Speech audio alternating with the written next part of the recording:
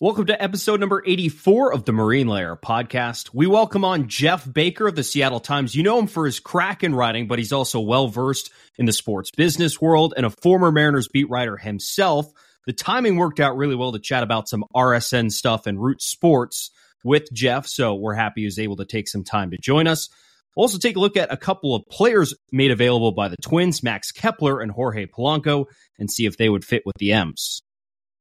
Here's your reminder before we start the show that if you're listening on our audio platforms, make sure to follow the show, download the episode, leave us a 5-star review. The reviews and the downloads always help us out. So wherever you get your audio podcast, go and do that. Like, comment, subscribe on YouTube where we do the full video podcast. Go watch us over there and follow us on social media. We're on Instagram, TikTok, Twitter, YouTube Shorts at Marine Layer Pod. Let's get it rolling.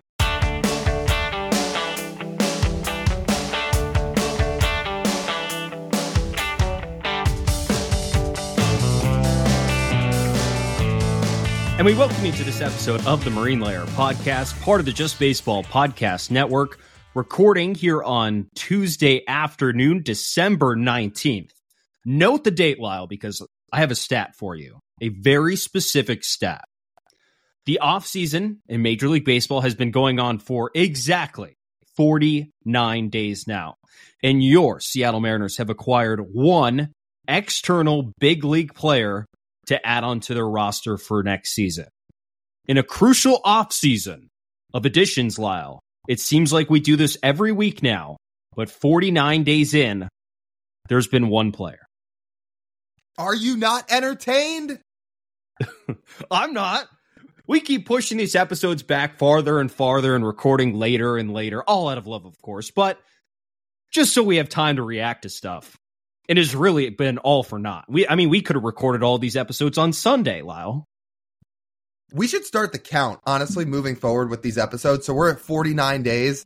Let's just start the count every Wednesday and Friday episode. We're at 51 days. We're at 56 days. We're just going to keep going because we're waiting here. Should we set an over-under? Yeah. What do you want to set it at? I have a hard time seeing it go past 60. So 60 would be before the new year. So, man. So I'll say 59 and a half. Is that good? I like that. I like that over-under. Now, what do some of the soon-to-be ex-Mariners feel about that? Because the other thing we were going to touch on before we really dove into the show is that Paul Sewald was on foul territory this week, and he talked about the golf trip he had with some of his old Mariners teammates over this offseason. And he's like, yeah, I was golfing with some guys, some of my former teammates, and soon to be some ex-Mariners. So he put that right on foul territory. He threw a very, very not so humble, or not humbles. That's not the right word. A very, very not so slight. Yeah, not so slight piece of shade at the Mariners organization, which he has every right to do. You think he was sitting on that? It felt like he was trying to cook up something with that statement. I don't know, because that totally just came out of left field. They were kind of just asking, what have you done this offseason? It looked like, they asked, have you spent more time with the Mariners guys or the Diamondbacks guys? And yeah, that one was just right out of Paul Sewald's mouth, just kind of right out of nowhere. And it's like, well, I think he had some things to say. And I'll say this, the guys he's mentioning that he means soon to be ex-Mariners. I will say in that photo that Paul Sewald took golfing with some of the Mariners guys, there's still only 3 current Mariners in that photo. And it's Cal Raleigh, it's Matt Brash, and it's George Kirby. Think of what you will. Yeah, and those are 3 kind of important guys. This is what happens, though. You know what happens when you put together an uninspiring offseason and get a lot of people mad? That reaction triggers down to a lot of different places. And guess what? The words of your friends and your good friends are going to start to rain very loud in people's ears. So if Paul Sewald's saying certain things that may very well be justified to Matt Brash, to George Kirby, and to Cal Raleigh, like that might be very, very much between their ears right now about what happened to Sewald. I'm not going to spoil too much of our conversation with Geoff Baker, but with those words coming out of Paul Sewald's mouth, I don't think Geoff necessarily disagreed with that sentiment of what the future would look like. But we'll get into that a little bit more as we get closer. Paul, not totally out of left field. No, he wasn't. But then both our interview with Geoff and what Seawald said, it kind of contradicts this report that the Mariners are the most interested team in Jorge Soler, which is our last piece of housekeeping thing here. Because again, like what's the story been all off season? It's been that, well, they're not going to do anything and they're saving money because of all the Root Sports stuff. But there's all of a sudden this report out there saying they're very tied to Jorge Soler, which would be great, as we've talked about, but it doesn't really fit the narrative of what ownership has tried to push out this winter. We want to say we're in a results-based business, and that's where I think I'm going to stand on this. I'm going to wait to see a result of this, and I'm just going to tie this around. What does interested mean? Have they talked numbers? Have they talked years? Have they talked future commitments? Have they talked about what Jorge Soler's role would look like on the team? Like, what does that mean? If they're the most interested team, or along the lines of how that tweet was put out, it makes it sound like there's at least been some at least discussion, if not serious discussion. Now, again, it could be stretching the truth. Nobody knows except the sources what the level of interest is. You're right. But they just made it sound like when that tweet was put out that maybe there's something there.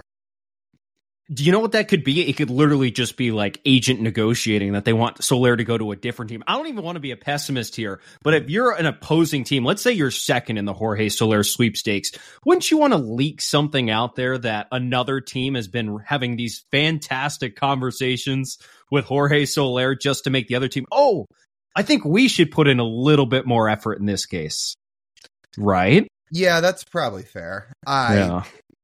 And for all we know, it could be the same level of interest as that tweet last year saying how the Mariners checked in on Trey Turner. So, yeah. Great. Checked in. Trey, what's your price? Oh, it starts with a 3. Okay, nice talking to you. As they say on Shark Tank, I'm out. And also, let's consider the source, dog. What? You don't trust the source? It was John Morosi tweeted that, right? No. It wasn't. It wasn't one of the big national reporters. It was. I'll have to find the tweet, but it was not one of the. It was not one of those guys. It wasn't Morosi. Here, okay. I've got it right here. The guy who tweeted it out yesterday was Francis Romero. Okay, so not Morosi. You know what I've come to realize this offseason? Whenever John Morosi tweets, I'm just going to scroll past it. I might not want to read it. I'm just going to scroll past it. He has tweeted a lot. And it is very much along the lines of interest and checked in on. And I believe was the one who tweeted that the Mariners checked in on Trey Turner last offseason. His track record has not been very good this offseason. No, it's been a tough offseason for John Morosi. And the thing about him is he got the Teoscar Hernandez thing right last year. He was a few days ahead of everybody else with the Mariners and Teo. So for a while, that held over, where especially early in the offseason when he was saying, oh, the Mariners are linked to certain people, you'd see some response of things along the lines of, oh, well, Morosi, he's pretty plugged in with the Mariners. He knew about the Teoscar Hernandez thing. What do we know here? And now the narrative here in mid to late December is John Morosi has tweeted every single person linked to interest in the Seattle Mariners, or the Mariners linked to having interest in every single free agent. So now people are like, yeah, I think this guy's tweeting just to tweet. Yeah, I mean, he's got content to fill. I mean, this is a guy who went on MLB Network and said it wasn't like direct interest in Yamamoto, but you know, considering some of the numbers thrown out there for Yamamoto and some of the stuff we're hearing on the contrary, I'm like, where does he get this? The Mariners maybe made one phone call and say, hey, Yoshinobu Yamamoto. Hey, Ichiro played here. It's like, or they say, hey, we really like what you can do. His agent says, our starting point is $250 million. And Jerry hangs up the phone. He's like, well, I wish ownership would give me the reins to do that. However, this is where the conversation ends. Here are two guys, Lyle, in our first segment here today that are available. We have two kind of matching franchises here, dog, that could do a transaction here as we propose in this episode. The Twins are doing much what the Mariners are doing this offseason. They're trying to shed payroll. They've lost, I believe, their Bally Sports deal, and they're trying to shed $20 to $25 million off their payroll. and they're listing two soon-to-be free agents in Max Kepler and Jorge Polanco as casualties of that. Both of them cost around $10 million each, and again, both are free agents after the 2024 season. Let's start with Max Kepler. I think he's the favorite among both of us. I think he's the better defender of the two. He's an outfielder. You have a need in the outfield right now.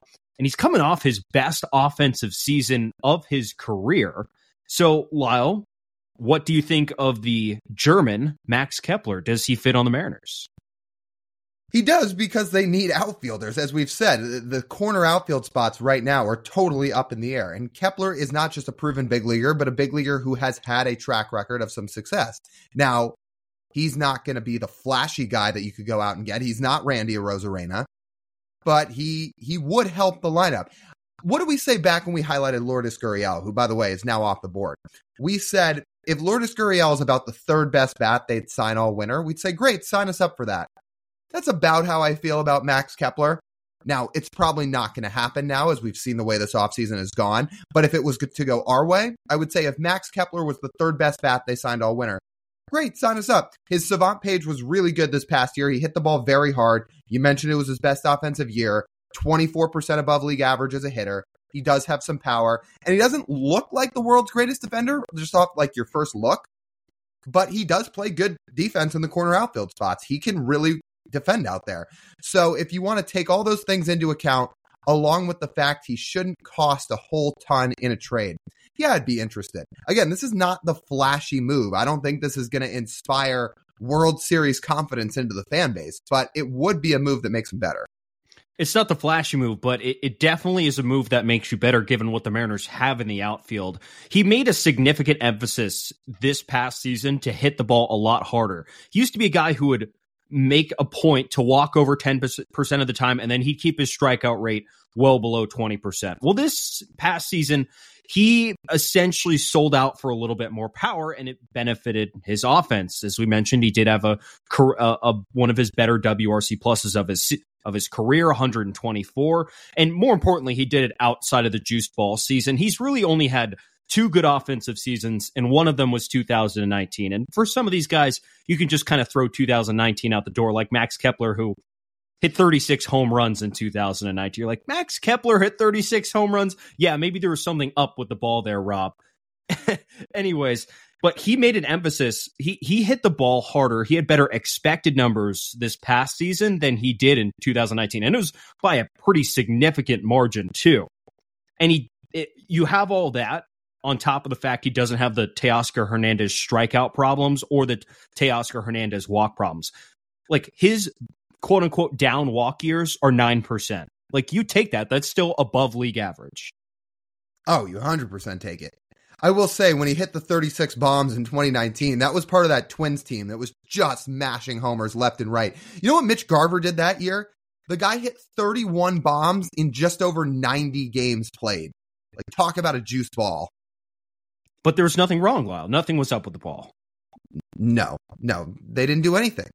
And then, home runs magically went down. I'm sure it was a coincidence. The only thing about Kepler is, again, we talked about he's really only had two good offensive seasons. He had one other year where his WRC plus was just under 110, which is a fine year offensively. It's not the world's greatest season, but it's not, again, it was above average. But he also has some years where he's really struggled. And when we say struggled, his WRC plus sits in the 90 to 95-ish range, which is not great.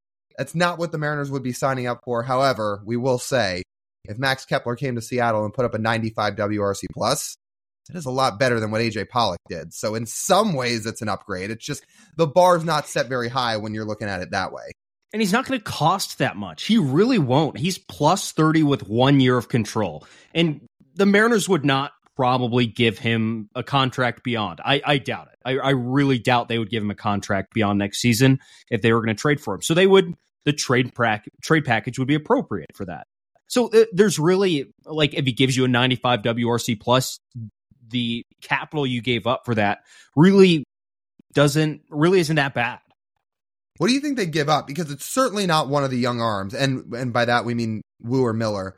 honestly, I don't even think it would cost Emerson Hancock because that's still a starting pitcher who's pitched in the big leagues with 6 years of control. I don't think that's what the Twins would get back for Max Kepler. I think you're getting some guys deeper into their pipeline out of the minor league system for him. Or maybe like a fringe big leaguer. Maybe, I don't know, Cade Marlowe. The Twins do need pitching because they lost Maeda and Sonny Gray in this offseason. So if they were going to stick to their guns in pitching, like you said, the Mariners are not going to offer big league pitching. They're going to offer pitching. I mean, they might just go way down in their minor league system and trade a lottery pick, like trade a lottery chip. But if you're like, hey, you want upside? Here's some upside. Here's Cole Phillips. Have Cole Phillips if you want a true like, hey, he could work out for you really well in like 5 seasons, but the Mariners are not going to trade big league pitching for Max Kepler because I really just don't think Max Kepler is worth that much as productive as he is as a hitter. And what's really odd about Max Kepler's profile is he's only worth about in his peak seasons about 2.5 wins, which when you're like, okay, so that must mean he's a bad defender. No, he's graded out plus actually in all three outfield spots. Well, he's got some holes in his offensive game. Well, when he clicks, not really. He doesn't really have issues there. If there's one place you could poke a hole in, he was a dog shit base runner this year. I mean, terrible. So in that case, I mean, you really wouldn't be that much change from Teoscar Hernandez. I was going to say, he'd fit right in with this whole team. There we go. They could all learn together. Yeah. I don't think this second guy would cost all that much in a trade package either. Before we get to that guy, let's hear a quick word from our friends over at Pagotch's Pub 85. That's Pagotch's Pub 85 in Kirkland. It's one of our favorite places to go to hang out with our friends, to eat some food, drink some great drinks, and watch the games. It's a great spot to go watch all the football games going on right now. We know December is winding down, meaning the NFL season's getting more and more juicy as every week goes on. We got the college football playoff coming up. We got bowl season coming up. You can sit, hang out at a great spot with your friends, watch the games there. And if you pick the key hours, you can get some really good deals on some drinks. What are they? It's Monday through Friday from 2 to 6 p.m. The happy hours over at Pagotch's Pub 85. And it includes $3 domestic beers, $4 Manny's Blue Moons, $4 Mac and Jacks, $4 Wells, and $4 house wines. Try some of that. Any of those drinks you might desire. Try some of their great pizza. Go hang out with your friends over at Pagotch's Pub 85 in Kirkland. Second guy, also a Minnesota Twin, Jorge Polanco, guy who would fit some infield needs for this team. Also 1 year left on his contract. How do you view him?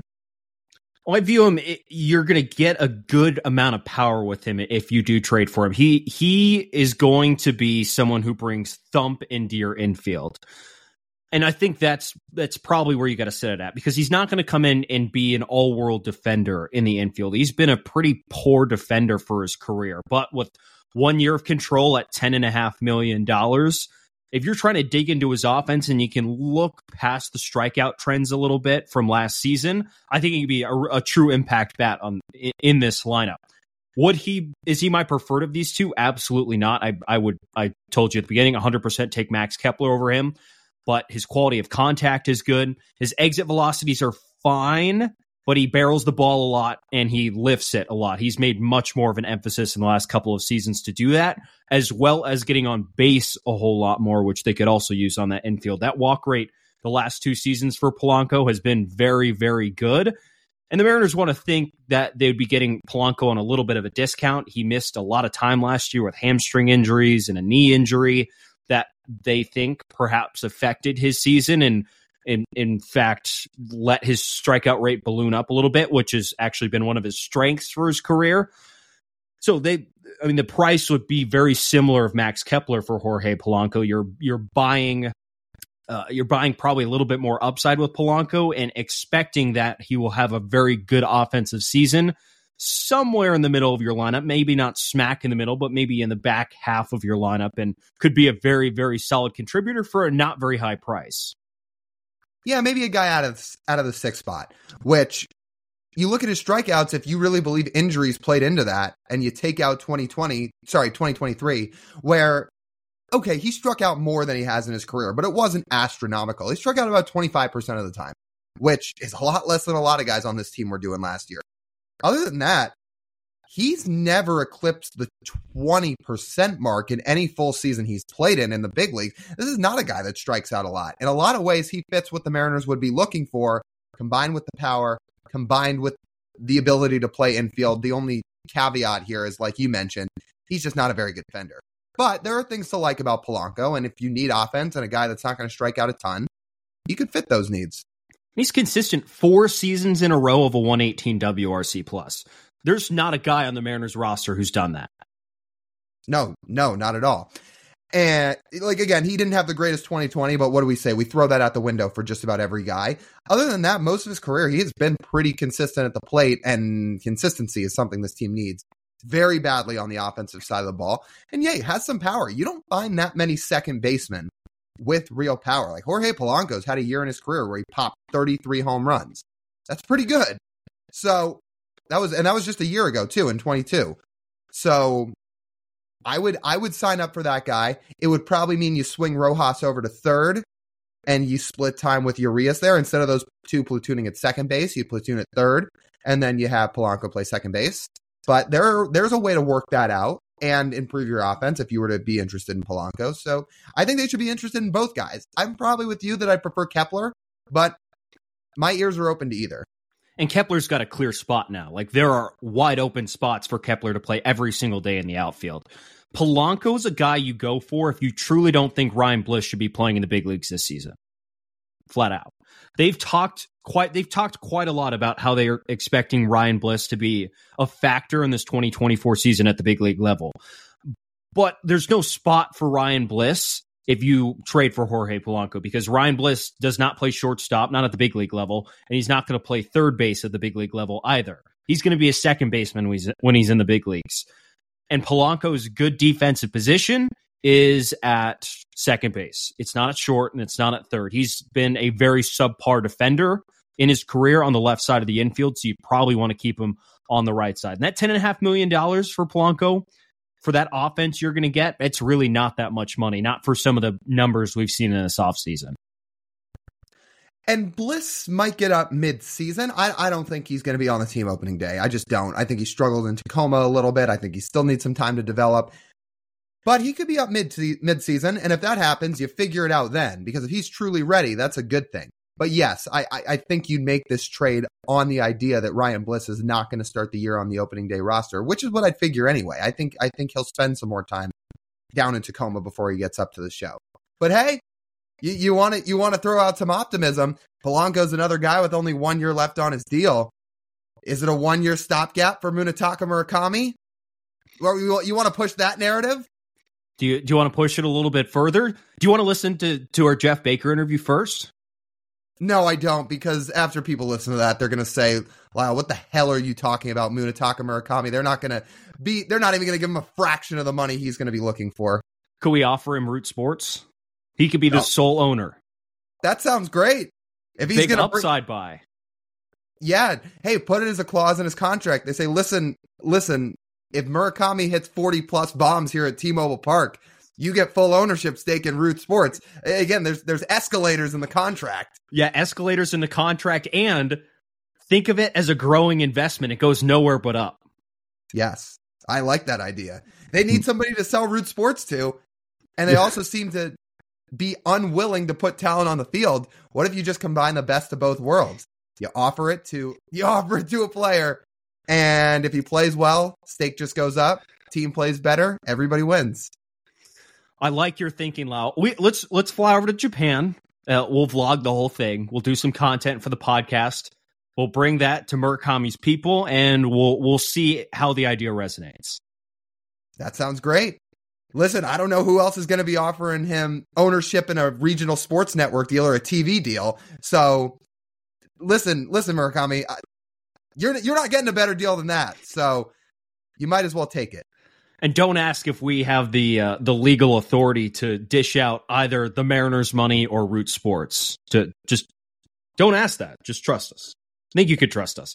Before we get to this interview with Geoff Baker, let's hear a word from BetterHelp. Is something interfering with your happiness or preventing you from achieving your goals? Regardless if you have a clinical mental health issue like depression or anxiety, or a human who lives in this world who's going through a hard time, therapy can give you the tools to approach your life in a very different way. And that's why I'm excited to tell you about today's sponsor, BetterHelp. BetterHelp's mission is to make therapy more affordable and more accessible. And this is an important mission because finding a therapist can be really hard, especially when you're limited to options in your area. BetterHelp is a platform that makes finding a therapist easier because it's online, it's remote, and by filling out a few questions, BetterHelp can match you with a professional therapist in as little as a few days. It's easy to sign up and get matched with a therapist. There's a link in our description. It's betterhelp.com/marinelayerpod. That's betterhelp.com/marinelayerpod. Clicking that link helps support this podcast, but also gets you 10% off your first month of BetterHelp so you can connect with a therapist and see if it helps you. So if you're struggling, consider online therapy with BetterHelp. Click the link in the description or visit betterhelp.com/marinelayerpod. I'm glad that ad was placed there, because something I took away from this conversation with Geoff Baker is that after reading what Geoff has written about the Kraken and their television struggles, and what Ryan Divish and Adam Jude wrote about this week in the Seattle Times about the Mariners' ownership of Root Sports, Geoff echoed a very ominous dark cloud over the future of the finances of the franchise and over the future of Root Sports as well. There are some very damning things he said. So the reason we had Geoff on this week is because what has been the biggest story, unfortunately, of this Mariners offseason, it's the fact that their regional sports network is falling apart, and as a result, they're not spending money. Geoff seems to understand the intricacies of all this RSN stuff with Root Sports about as well as anybody in the market. Like, he's written some great stories on it. He seems to go in detail on it. So we said, look, let's have him on. And he gave some very detailed outlines of what this will look like going forward and what it means right now for the team. So he was very, very informative, and we learned a lot listening to him. But we're gonna warn you here to proceed with caution, because if you want to keep your positive outlook of the Mariners going forward, we'd probably advise you to ease off listening to this interview. It might not be what you want to hear. And I just want to remind people, if you forgot, Geoff covered the Mariners as recently as 2013 and wrote a lot about their eventual acquisition of Root Sports. I think before then it was Fox Sports Northwest and their regional sports network. So like he knows this stuff and the potential money-making aspect of all of it, and for how it's sort of unraveled here over the last few weeks or month or year or so, and not looking good. Okay, so we're not going to keep you any longer. Let's get to our interview now with Geoff Baker. All right, we welcome on Geoff Baker, the Kraken writer for the Seattle Times. He's also an author, a sports enterprise, and investigative reporter. Geoff, we appreciate you taking some time to hop on here with us today. Wanted to start out with one of your, towards the tail end of your beat writing career, covering the Mariners with the Seattle Times before shifting into more of your current role in investigative reporting and eventually writing about hockey as well, where we were going back and reading a story you did about the front office dysfunction for the Mariners back in 2013 with Eric Wedge and Jack Z, and rereading some of those clips and in that article, getting ready for this interview, I'm like, wow. I mean, people should have been just over the moon pissed about this. And here we are 10 years later, and people seemingly are more pissed than they've ever been about the Mariners. And reading some of your stuff back 10 years ago, Geoff, I'm shocked that did not top it. Well, I mean, people should have paid more attention 10, 15 years ago. I'm kidding. I'm kidding about that. No, I mean, I think what's happened since is the fans have had another decade. I mean, look, hindsight's always 20/20, right? A lot of the stuff we were writing about the team back in, let's say, 2009, 2010, 11. And I would say, in all fairness, looking back, some of it was a little ahead of its time in anticipating what was going to happen with this franchise. I mean, look, it didn't take an expert in economics to realize that the Mariners were not spending as liberally as some franchises in baseball. And let's face it, there's no hard salary cap in baseball, right? So the object is really to spend whatever it takes to win. And in the Mariners' case, they weren't spending enough. You'd have people arguing, well, the Oakland A's, they spent far less with Billy Beane and they were able to do far more. Well, that's great. But These are the Mariners. They're not Billy Beane. They're not the Oakland A's. The Mariners for years had problems, had struggles developing young talent and identifying young talent to begin with, and then developing it afterwards. That was tough. And so what do? What's the one thing you can do in baseball if you're a franchise that doesn't necessarily develop the best young crop of talent? Well, New York Yankees did it for years. Just spend your way out of trouble. And the Mariners, they would spend money, relatively, though, to other teams and relatively to some of the resources at their disposal. And this is back when I was covering them. They weren't always doing that. In fact, sometimes they were spending far less than they were capable of spending. And, I think people were willing back then, the fans I'm talking about were willing to, and some media members were willing to give them the benefit of the doubt. They said, hey, they're doing it the right way. They're drafting young. They're going young, going cheaper, which is great. But, eventually you have to bear fruit with that. You have to get results. Pro sports are a results-oriented business. And the reason they are is because you're asking people to pay full freight to see your team, whether they're developing young players or whether they're putting superstars on the field to try to actually win something. You're still paying the same amount for your tickets. You're still paying full price. And so it has to be a results-oriented business. It can't always be about the process. And I think it took people some time to figure that part out. I like to call it the market maturing a little bit, the sports market here in Seattle maturing a little bit over the past decade, not just in baseball and other sports as well, where people sort of realized that. They sort of came to that conclusion on their own. And they said, why aren't all other markets waiting 20, 30, 50 years to get major pro sports championships? They're not in some cases. It's okay to push a little harder. It's okay to demand a little bit more. And I think we've seen that with the baseball team now, especially the baseball team over the last 10 years. I mean, now it's fashionable to call them out for not spending money. Back when I was doing it, it was very controversial at the time. And I think the sports fans have now had 10 more years in hindsight to see where things are going. They've seen certain patterns. And they're at the point now where they've hit their saturation with the Mariners. They don't want to hear any more excuses about why they can't spend, why they can't go for it. They've waited. They've put in the waiting time. And now, even though the Mariners probably have a bit of a legitimate excuse for putting the brakes on and for being a little more fiscally conservative, the fans don't want to hear it because they've heard it now going on, past the 10, 15 years ago when I was writing about it. I mean, they've heard about it going on a quarter century, and they still have nothing to show for it. And I think here we are 10 years later, and I think that's why things are at the boiling point that they're at. I don't think anything's changed all that drastically, but I think that the fans' patience level for it has changed. Part of the reason we wanted to have you on here is you 2 weeks ago wrote about the Kraken and their future on Root Sports and how the viewership has been very flat for them in their now third year of existence and playing primarily on Root Sports and now tucked away on the highest tier of cable packages.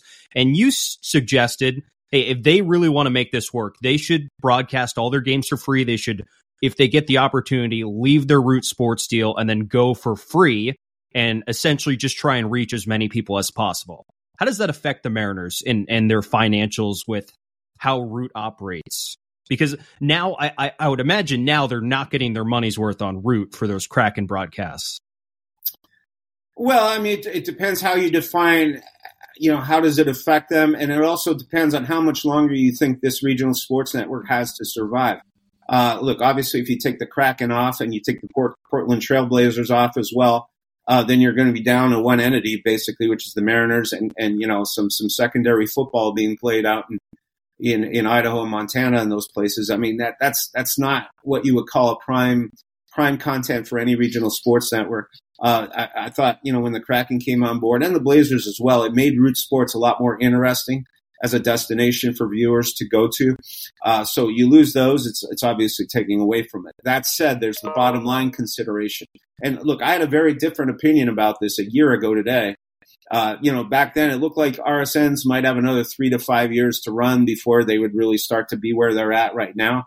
And I told fans, I wrote a column saying, look, like the future's in your hands. If you don't want to watch pro sports, you don't want to pay for it. I mean, somebody's got to pay for it because all these salaries aren't going away. So you got to make up your mind. If you want to see your team, you're going to have to pay the freight. the thing is, a couple of weeks after that is when we first saw the bankruptcy start to happen. We first saw Warner Brothers Discovery walk away from all their RSN commitments, including, this one now that they're a minority stakeholder in with the Mariners. And so that changed the ballgame dramatically. That accelerated the timeline for the death of the regional sports network model. And so here we are today. And so if you're the Mariners and you want to bleed as little money as possible, you're going to be bleeding money here. There's no two ways about it. But do you want to be gushing that money out into the street? And so, let's say they're paying anywhere from 15 to 30 million a year. That's the going rate for NHL teams. I'm told that they're paying the Kraken somewhere up in the neighborhood of $20 million. It might be give or take a couple million. But that's a lot of money to spend to get the ratings that you're pulling in right now, which is something like a 0.7 rating for the Kraken. That's not giving you bang for your buck if you're the Mariners. And so what's changed dramatically now from where my opinion was a year ago is the Mariners might be willing to let these guys out of their contract. They got 2 more years left to run, and honestly, from what I'm hearing on the street, that's exactly the direction things are going to head in. They're very likely to head in now, especially with the Blazers as well. That situation's not going great down in Portland. And so the Mariners, you're spending all this money to get ratings that aren't worth the money. Why would you keep these teams around for two more years in the Kraken's case when it's not going to get any better because Comcast just put them on the highest tier? So you're still going to be losing viewers. You're not going to be gaining that. What Comcast didn't tell the Mariners anything they didn't already know, and Xfinity hiked the prices to watch Root Sports. The Mariners knew this was heading in this direction a year ago. That's why Shohei Ohtani was never going to the Mariners. Doesn't matter that the crowd was chanting for him at the All-Star game. That made for a nice little feel-good story. Made for some nice things to talk about, but it had no foundation in reality. He was never coming to Seattle. The Mariners knew this was going to happen with their network a year plus ago, and that they were going to be in this situation. They've been trying to figure out ways out of it. So the last thing you're going to do is go throw $500-700 million at a player for the next 10 years when you don't know what's happening with your big financial asset. And so that was off the table. And so here we are now. They know that what they learned in September with Comcast Xfinity was that any chance they had of growing those Kraken numbers through more popularity with the hockey team, through the playoff run last year, that's out the window because they're going to lose viewers in any case. And so you're at that situation now. If you're the Mariners, why would you want to keep the Kraken on your airwaves? And so the Kraken, that's a chance for them to get out and do this kind of thing, this free TV that other hockey teams have tried. The Vegas Golden Knights are doing it. The Arizona Coyotes are doing it, and both of them report a lot of success in their initial efforts. And then if you're the Kraken, it's not only about the money. You can try to break even on that $20 million, try to get it somewhere close to that a year in selling ads through your partners over the free airwaves. But the bigger thing is you're going to grow your viewers. You're going to grow your fan base. And the Kraken needs some more fans. They need people who are going to be willing to come and pay for their tickets and fill their arenas and, attract bigger sponsorships for the team. And so now that's an option for them. A year ago, it wasn't an option because they still had 2.5 years to go on a 5-year deal. But if your RSN's willing to let you out of that deal, which, this is what I'm hearing on the street, that the Mariners are going to be very inclined, are going to be very persuaded to kind of look at that route going forward because, it's a lot of money to be spending for the ratings that they're pulling in. Is part of that reason because they also now don't want to foot the operational costs for 2 separate sports? I mean, that's possible. Look, I'm not sitting in on the Mariners ownership meetings with them. But, and this goes back to when they bought the RSN 10 years ago. I remember Chuck Armstrong telling me at one point, it goes, everybody thinks it's very easy to just flip a switch and build your own TV network. He goes, it's not. He said, we're not in the television business. If it was easy to run a network, you would be doing it, I would be doing it, we'd all be running networks and printing money. But, it took a lot of planning to do that. And so now here they are, that part of that planning was partnering with Warner Brothers Discovery, which used to be known as a bunch of other entities. But first it was DirecTV, then they changed it to AT&T Sports. It keeps changing names every 6 months, which is probably part of the problem with branding. But that was their partner, and they did all the infrastructure for them. So the Mariners didn't have to worry about that. So now, are you going to want to go into the TV business by yourself and do that for other sports? Or do you want to simplify things, since it's going to be difficult to begin with? Do you want to simplify things by limiting it to your own in-house broadcast? Or do you want to just get out of the TV business entirely and go under Major League Baseball's umbrella and sell yourselves in a national package with a bunch of teams that are linked together? I think everybody's still trying to figure that out right now. But certainly doing it for multiple sports would probably be more difficult than trying to produce their own broadcast. And I say that as a layman who doesn't, know a thing about running a TV network. But that's what I'm told. The other thing that they could look at, there's people they could get from their former partnership to serve as consultants to them.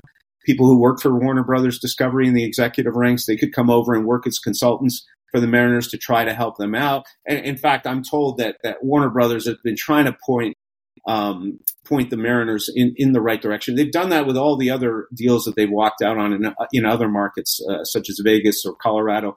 They've done that as well. They've tried to consult with them and help them kind of transition into the next reality that they had to go to. Do you think they should have seen this coming? Like, with how RSNs are starting to trend, we've seen other teams lose them over the last year or two. And these are people they're billionaires, right? These are supposed to be really smart business people. They're supposed to be very good at making business decisions. Do you think they should have seen this whole collapse coming well before it started to really happen? I think, in fairness, they have seen it coming. I was writing columns for the Seattle Times back in 2015, 2016 about, fears that cord cutters were going to eventually erode the RSN market over the next decade. And that's, in fact, what's happened. Here we are almost 9 years later, 8-9 years later, and it's finally come to fruition. I think they've been trying to look at different things. You've seen the Mariners have done experiments on YouTube TV. They've shown games in different capacities through streaming. The problem is, and everybody says, oh yeah, it's simple. Just have a Root Sports streaming app and voila, your problems are solved. And just do a streaming app strictly for Mariners and Kraken and I'll take it. Or do it only for the Mariners and I'll take it. Problem is, it's not as easy as people make it sound. It's a very expensive thing to do. And there's no guarantee that there would be enough people in the Seattle market. And really, that's what you would need, is the Seattle market to buy in, not the multi-state territory. You really would need the core of people in Seattle to really buy into this thing. There's no guarantee that would happen, especially not at the prices that they were looking at. And I think, they've done it to a limited extent, to a limitedly successful degree in Boston with the New England Sports Network. But that's a network that's had a long-standing sports tradition, long-standing followers, multiple successful teams on their docket. And I can't remember what they were charging. I think it was $20, $30 a month for a standalone app. And I know that the Mariners were looking at that at one point and running tests to see whether or not that thing could fly in the Seattle market. In all fairness, I think what happened a year ago really did speed things up quite dramatically. Not a year ago, it happened 10 months ago in February of last year, where all these bankruptcies started happening and Warner Brothers started walking away. But I said earlier in your show, the Mariners have known about this for a year plus. So I think they had an inclination that Warner Brothers was going to start walking away before the official announcement. At least I would hope so, that a partner would hopefully tell its partners what it was thinking of doing. And that's why I said it from the outset, there was no chance Shohei Ohtani was ever coming to the Mariners at any point this year, regardless of what happened at the All-Star game. And so I think they were well aware of it by then. But it's like being on a ship with a giant iceberg coming your way, and you can't steer the ship out of the way in time. What do you do? I think they were in a mode in the last year or two, the Mariners probably in a mode where they were just trying to steer the ship enough so they would take a glancing blow and not maybe have an entire shipwreck happen when the iceberg hit. It's just one of those things, you see it coming and you're looking for ways out of it. But the answers aren't always there. All that's there is cord cutters cutting, not wanting to spend what it costs for sports. And we still don't know what the answer is to it. Now, we still know there's a lot of people that don't want to pay for sports, but they also want to watch sports. They want to watch them for free, but that's not how it works. When we had teams on for free 30 years ago, when I was growing up and going to high school and stuff, we saw them once a week if we were lucky, once, maybe twice a week. We weren't seeing every single game shown for free. And so people are still trying to figure out that model. Okay, so off that, you're talking about you don't think the Mariners ever really had any intention to sign Shohei based off what had happened with their TV deal. My follow-up to that is I'm certainly not sitting here saying they're losing no money off everything that's going on around the RSNs. But that being said, I guess I look at teams like the Diamondbacks and the Padres who have lost their TV deals. Padres are top 5 in payroll. Diamondbacks have added a bunch of players this winter already. And I know you're not covering the Mariners beat anymore, but do you feel like they truly have no money to spend? Because I guess from where I'm sitting, just as a fan and somebody who does a podcast, it's hard for me to believe they truly don't have any resources to spend. No, I mean, that's a very good question. And I will fall back on this. So for years I have written, and you go back, you read my stuff, and it's been pretty consistent on this, that sports fans have to beware of what they're buying into as sports fans. And what I mean by that is this is exactly why fans should be very hesitant when teams come to them asking for public money, when they come asking them to build a stadium, when they come asking for money to maintain that stadium, and all kinds of other stuff. When it comes to public dollars, you got to be very leery of that, because those teams are then going to turn around and they're not going to spend any of their own money to make their teams better. They're only going to spend the money that other people give them and that other people make for them. And that's been the way pro sports have operated for generations now. They will take all the money they can from everybody else. And privately behind the scenes, these teams will tell each other that that's why we became billionaires in the first place. We're not stupid. We're not going to reach into our own pockets and fund a team when the going's tough. We're going to get everybody else to do it. And so I'm not saying the Mariners have done that consistently, but look, they got a stadium that was 2/3 subsidized by taxpayers. They then went back and got another $100 million plus commitment from those taxpayers about 5 years ago to continue the ongoing maintenance of the supposedly public facility that was built, Safeco Field, now T-Mobile Park. The problem is the Mariners have been the ones reaping the profitable gains from that ballpark since it was built. It's not the taxpayers that are making that money. And so there is this sense in Seattle that the Mariners owe people something, that they owe it to themselves to reach into their pockets and fund the bill. And we can have that philosophical discussion, and it has been held by economists, sports economists far more intelligent than me when it comes to money. But that's at the crux of these things. And so when we look at Seattle, and you've got Chris Hansen wanting to build an arena right next to the ballparks, and he wants $250 million in public bond funding to do it, my first reaction would be to tell people, well, we've got to look and see whether there's an alternative situation where we can commit fewer, public dollars than that. And they did. Lo and behold, they actually looked, and they found a hockey group that was willing to come in. The Oakview group came in, and they spent $1.15 billion of private money on it. So we're not on the hook. If the Kraken go belly up, something happened. I mean, taxpayers aren't on the hook for that. In the Mariners case, it's a much more public trust. And so there's people that believe that, yeah, John Stanton, and all his friends who put together are worth probably multiple billions of dollars, should be able to reach into their own pockets and fund some stuff when the going gets tough. But that's not how pro sports works. So as fans, you have to be very careful when you're considering big public investitures in pro sports, because this is the reality of the situation. Now, that said, if you're running a business, I mean, I've seen the valuation of Root Sports, by people, again, more intelligent than me, saying, I know that for the purposes of their sale a few years back to Stanton's group, I think it was valued at $170 million or something like that for the purposes of the sale. Now, that doesn't mean that that's what it's worth. I've heard people say it's worth $300 million. Some have said it's worth even $400 million based on a subscriber per subscriber rate. Now, that's gone down clearly because subscribers are logging off of RSNs like nobody's business. But I mean, even if it's a $200 million asset still, or a $100 million asset, that's a lot of money to just write off your books.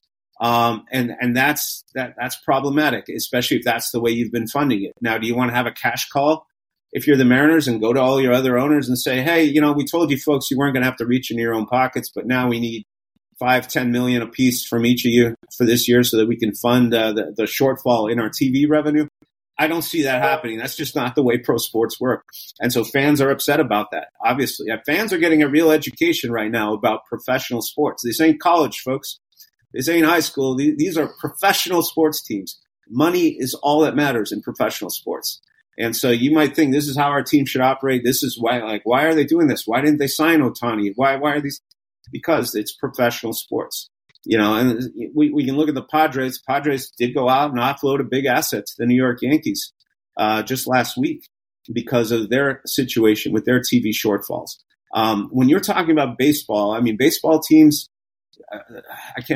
I don't know their media rights off the top of my head, but a lot of those teams are bringing in $70 million plus a year in TV money. If that's going out the window, you can't just replace that kind of shortfall overnight. It doesn't matter if you're a billionaire. That's a lot of money we're talking about. And so I think the Mariners do have something legitimate to complain about here with their finances. I think they have something legitimate to be concerned about.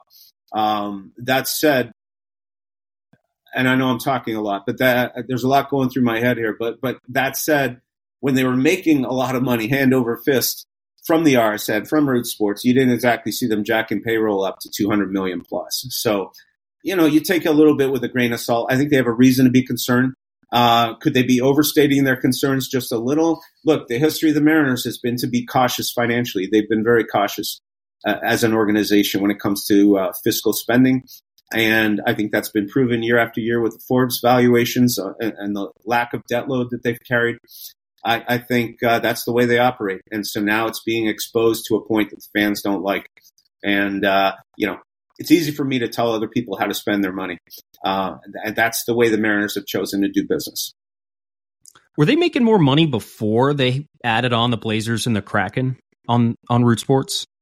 I don't know. I'm not privy to their financials. I know they were doing very well. So the part when they bought their RSN a decade ago, the big sales piece of that, the big attraction for baseball teams to own their own RSN is it's a license to print money. And why I say that is because teams typically have to share all their revenue from media rights with the other Major League Baseball clubs. It's written in their in their agreement with each other. And so the difference is when you own your own RSN, as the Mariners do, there's a calculation that's made as to what your media rights are worth. And I can't remember off the top of my head what the Mariners were worth, maybe $80 million, something like that. I could be wrong about that, but they assign a figure to it. So after that, any money the Mariners make beyond that, they get to keep. And they get to keep it because they just run it through their TV network. They say, no, this is all network revenue. It's all network generated. It's got nothing to do with our MLB media rights. And that's the way it works. The Yankees made hundreds of millions of extra dollars on that kind of stuff through the Yes Network. And so that's how good teams are able to stay good because spending is not an issue for them. And I said teams don't like to spend their own money; they like to spend other people's money. So as long as they're generating it through the network, they got lots of money. So it was probably very reasonable to expect the Mariners to have spent more in the years that things were going well. With Root Sports, definitely up until right before probably the Kraken came around, right before the pandemic, I should say. And so the pandemic hurt a lot of sports teams because it knocked the content off the air, and so they have to absorb those losses as well when you're the Mariners. So I couldn't tell you whether they were making more. I would say they were probably making more than when the Kraken came on because the whole landscape around sports changed after the pandemic. So. I would say their heyday with the network probably would have been like 2013 through 2019 for the Mariners. But again, that's somebody that's not been privy to any of their private filings or discussions or anything like that. But I would say things were going pretty well because you did see them lift payroll incrementally throughout that time until they started going in their rebuilding phase. But they were spending for a while a little bit more, probably not as much as I would have liked or as some fans would have liked, but they were spending more. Could it be as simple as them in a year or 2 years just folding the network and liquidating it? Is it that simple? And do they get any extra money to spend out of that? I guess the answer would be who they would. I don't think they would sell it to anybody. I don't know who's in the market right now to buy an RSN because the model's collapsing. So if they fold it, if they don't have any. If they don't have any obligations to anybody, if they don't owe people money when they're folding it, if they don't have any long-term advertising that's committed to the platform, then I guess theoretically they could fold it and they'd be in a better place. The problem is they probably do have some deals that are longer term. Look, the big thing I would think to cost cut. I mean, if you were to get the Kraken off the air and you were to get the Blazers off your airwaves, that would probably save them a lot of money in the short term. As far as folding it up, how much that would cost and whether they would make any money on that, I'm not in a position to say. As a layman, my first thought would be no, because you still have to show your games, right? You still have to make money for your games. So how are you going to make money off your games? Where's your TV revenue going to come from? Are you going to jump in with MLB into a broader venture? And how much is MLB going to pay you as opposed to what you could have made before? So, I don't know that there's a situation where they would really come out ahead in the short term. I would think if it is going to be better for them, it would be a very long-term prospect. I don't see this. If you're asking the question, I don't see the situation resolving itself in the next season or two to the point where all of a sudden they're going to have this influx of cash to spend on people. If they're not spending it now, I don't see it being a scenario where they're going to have the cash to spend in 2 years from now. But again, I'm not privy to all these things behind the scenes. This is just me making educated guesses based on what I've seen and based on how they've operated until now. Now, if I can just make another point, when I talk about hockey teams going and doing free broadcasts, it's a lot easier for hockey teams to do that. So if you're the Kraken and you're pulling in, I don't know, let's just say 20 million from Root Sports, can you get close to that through selling on TV? Maybe so. I'm told the Vegas Golden Knights had a TV deal worth about 14 million, 15, maybe just south of 15 million. Wasn't the greatest TV deal before Warner Brothers walked away. So that's not a huge amount of money compared to a baseball team. So yeah, you could throw your stuff for free on the air and probably get something close to that, or even make more than that. It's different with a baseball team. If you're talking about 100 million in media rights, you can't just replicate that overnight by putting your stuff on free TV. That's why this is a very difficult time if you're the Mariners, because you have to come up with some solutions. If you don't want to reach into the owner's pocket, which no sports owner really wants to do, you don't want to reach into your own pocket, your own bank account to start funding the operations of these things, then you got to figure out a way to make that media rights money back. And it's not like you can wave a magic wand and have that happen. And this is something sports fans have to come to grips with too. It's okay to brag about cord cutting and, oh yeah, I would never pay for this. It's so antiquated. They have to figure it out. Well, they're trying to figure it out, but you can't just, like I said, wave a magic wand and create 100 million a year in TV revenue. So, cord cutters have played a part in this. And I don't blame them. I'd want to get the cheapest deal I could get too, but getting that cheap deal and then expecting your baseball team to go out and spend, 500 million on a player for the next 10 years, that doesn't necessarily go hand in hand. And so, a lot of sports fans aren't going to want to hear that. So what I would suggest is if you're going to save your money by cutting the cord and doing all that stuff that I would do as well, maybe don't brag about it so much and then expect to yell at your sports team when they don't go and get your favorite player afterwards, because these are all real life problems. And it's not like they're incompatible with each other. They're all very compatible with each other, and one feeds off the next. So baseball has to find now its next revenue generator that's going to sustain them through the next 20 years, because the regional sports network thing, I think it's just about run. It's just about hit its apex, and it's pretty much going to go away. So based off that last part of your statement there, Geoff, the last question I have for you is, and maybe you'll just have to take your best guess at this, but how long do you think Root Sports has left? As long as the Mariners want to keep it going, I would say a year. I'm just throwing it out there. Sure. I mean, I've heard they could be done by the end of next year, and next year is coming up really fast. So I would say, and a year even seems too long. I would say through the next baseball season, maybe they want to, if they want to put the Mariners on the airwaves through their own in-house broadcast of Root, maybe minus the basketball team and minus the Kraken. I could see that happening, and then figure out a long-term solution while you're in the process of doing that. That's again, John Stanton though came out and said he told our reporters Ryan Divish and Adam Jude last Friday when they wrote their story. He said that he's going to have an answer for some Root Sports staffers about staffing and about possible layoffs by mid-January. So that tells me they're on the cusp of making a major decision as to how they're going to proceed for the next baseball season. So I would think, they're probably wrestling with that question right now. How long do we want to keep this going? How much money is it worth to try to do our own in-house broadcast if we're only going to do it for a year or two? So we'll see. So you're asking my opinion. I'd say I'll give it a year.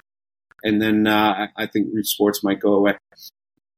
Last thing from me, Geoff, when you were throwing out the $80 million a year for Major League Baseball media rights worth, is it, well, tell me if you've already mentioned this, but would that number not be a little inflated based on the fact that when these networks were at their peak and the teams are raking in all this cash off of it, like they're making money on sports fans, but they're also making money on every person who's not a sports fan and who's still paying for the network. And now everyone's realizing, well, I just don't have to pay for that network now. Why would I give them my money? Is it possible that number is just artificially inflated and that we're going to see a sharp market correction across baseball? Oh, yeah, it's very possible. And in fact, when I use the Mariners as an example, saying if you're the Mariners, you have to figure out where that money is going to come from. I'm in no way saying the Mariners are necessarily going to make $100 million or $80 million on media rights in the next year or two, or that they would have kept doing so. I think they were at very real risk of making $0 in a couple of years if they kept going with the status quo. And so, no, obviously, if readers are bailing left and right, I mean, there's only so much you can keep jacking up the rates. And in fact, when Comcast Xfinity did put them on their highest tier, the Mariners didn't get any more money for that. Root Sports didn't get paid any more money for that. And so, yeah, the viewers are going away, and that's it's not a good thing. So yeah, they were going to have to figure out a solution regardless, because yeah, I think those figures were going to be very inflated, a year or so down the road, where they basically probably bore no resemblance to reality after a while. So they were going to have to figure out a solution. But what I'm saying is, a couple of years back when they were making that kind of money, now they got to figure out, how they're going to replicate it, because I mean, they signed contracts. They signed players to deals based off of that. And we've been writing this for years, for a good 5 to 10 years, that there was going to be this crunch time. And now it's here, where teams all over sports are going to they're going, oh my God, how are we going to ever afford to pay these $100 million players that we've racked up because we thought that this TV money was going to be flowing in, forever. No, forever is now here. It's done. And it's now, they're on finite borrowed time when it comes to this. So they're either going to have to reach into their own pockets, their own bank accounts, and keep funding it, or they're going to have to find another way for that money to keep rolling in. Well, Geoff, we appreciate you taking some time for us on a game day. I'm sure a very busy day for you with the Kraken at Dallas tonight, but appreciate you taking some time. I'm sure all of our listeners have learned a lot about this Root Sports situation because of you, and we learned a lot as well. So we appreciate you taking some time to join us here today. I appreciate you folks having me. It's a very complicated issue, and believe me, I don't pretend to have all the answers. And I don't envy the situation the Mariners are in right now. It's not one that any sports team wants to be in. Well, there's certainly a lot to take away from that interview. What of all the things we heard from Geoff stood out to you? First off, it sounds like the business deals with the Kraken and the Trailblazers have been like some of the worst business mistakes you could make as the operator of a regional sports network. That's number one. Number two, the fact that might now might be a reason to cause Root Sports Northwest to not exist in a year. Not exist, period. Fold. A multi-$100 million company to potentially cease to exist in a year because of the current landscape of sports consumption. And how about the fact Geoff also mentioned that he wouldn't be shocked if they don't spend it all in free agency for the next 2 off seasons, let alone this one. I think that's what stood out to me the most is we think this off season's been pretty disappointing from the start. Is this what it's going to look like for a while moving forward? I did not like the sound of that. And he was pretty flat out, and he said he was never buying any of the Ohtani stuff. He knew at the All-Star game when we're sitting there in the crowd and Ohtani's name is being chanted and everyone's getting so excited, and Geoff, knowing all of this, is like, I will caution you of getting excited for anything, just knowing what is coming. And the fact that a lot of this has been known about for years.